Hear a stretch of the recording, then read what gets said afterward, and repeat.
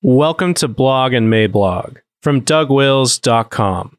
This audio is brought to you by Canon Press. Before we get started, I wanted to mention that in the Canon app is American Vision's audio collection titled Christian Victory in Every Realm of Life. Don't miss this edifying 17-part series now in the Canon app.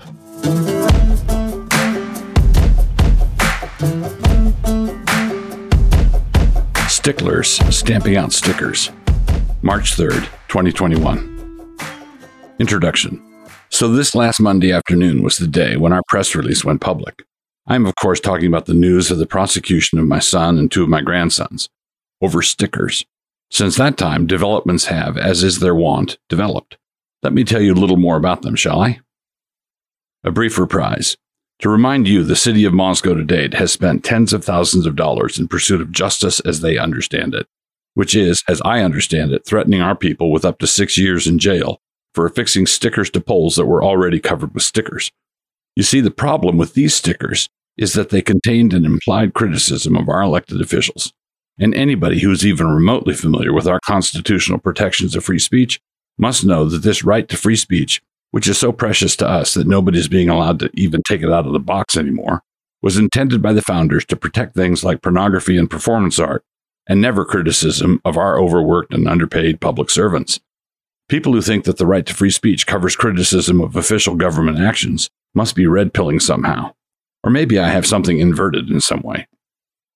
Nevertheless, even though these stickers were not prohibited by the ordinance concerned, and even though the city has never prosecuted anybody who really did transgress the terms of the ordinance, such as various notorious yard sale outlaws, they have shown a real determination to pursue this thing.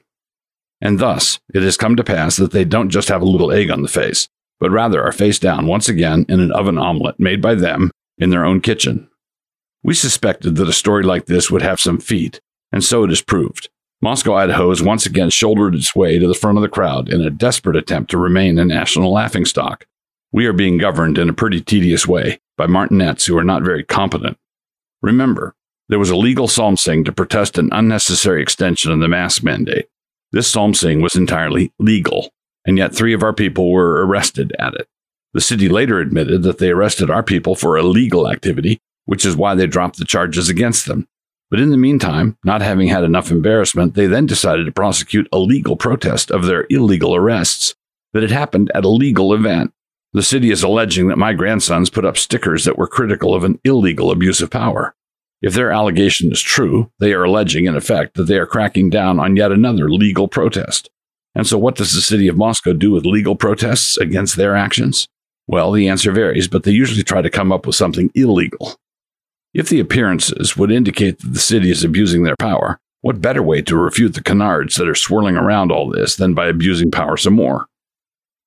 We have received numerous requests. Many have wondered where they might obtain these marvelous stickers. We have received various requests concerning this pressing question. Numerous public-spirited citizens have expressed a desire to learn how they too might obtain one of their very own stickers. This is in process, and I will notify you all when and where they are available.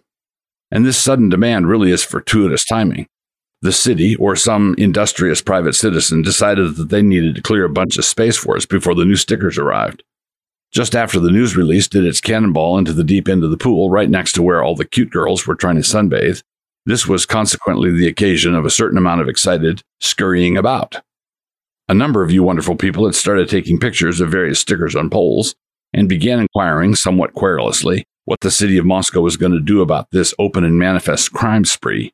This resulted in city officials, or industrious private citizens, scrambling yesterday to remove lots of stickers from lots of poles, such that it might appear that they have always cared deeply about this sticker on pole problem. But unfortunately for them, we have lots of pictures from the way it was before, back when the only stickers they ever cared about were the ones that they were alleging were affixed by descendants of mine. And speaking of that, in Monday's post, I said that they were being prosecuted because their last name is Wilson, and one sympathetic writer wondered if I was trying to assign motives from a distance. No, there's good evidence for this, and the reason all of this looks like a selective prosecution is because it is one. The theocratic basis for free speech. This whole debacle is a great illustration for the Christian case for the necessity of a guarantee of free speech. I will just mention it here, but promise to develop this point more later. The foundational reason for insisting on free speech has to do with the Christian doctrine of the nature of man. Every restriction that is placed on men is a restriction that must be enforced by men, and the men who enforce are almost always a greater hazard to our liberties than the man in the street who wants to pop off about something. The men who enforce any restrictions on free speech have the same problem of sin that the general populace does, and in their case, this sinfulness is combined with political power. This means that if you grant the authorities the power to punish the one who would yell fire in a crowded theater, which they need to have, they will be tempted to use that power to punish citizens who are critical of them. This thin-skinned and authoritarian tendency is currently on full display here in Moscow, Idaho. It is on full display. Look at it. I do not want to defend free speech because each of us is so wise that we must all be given our chance to contribute our wisdom. No, rather I maintain that we are a fallen race and cannot be trusted to police certain things. To the extent that the authorities have any power to regulate speech, that power must be carefully balanced and held in check by factors outside their control. This was in great measure the genius of the American founding. So if the Archangel Gabriel were dispatched to come down and regulate our speech, the effects would be altogether salutary. He is unfallen and doesn't have any ego issues. But sinful human beings? That's another matter. More on this later.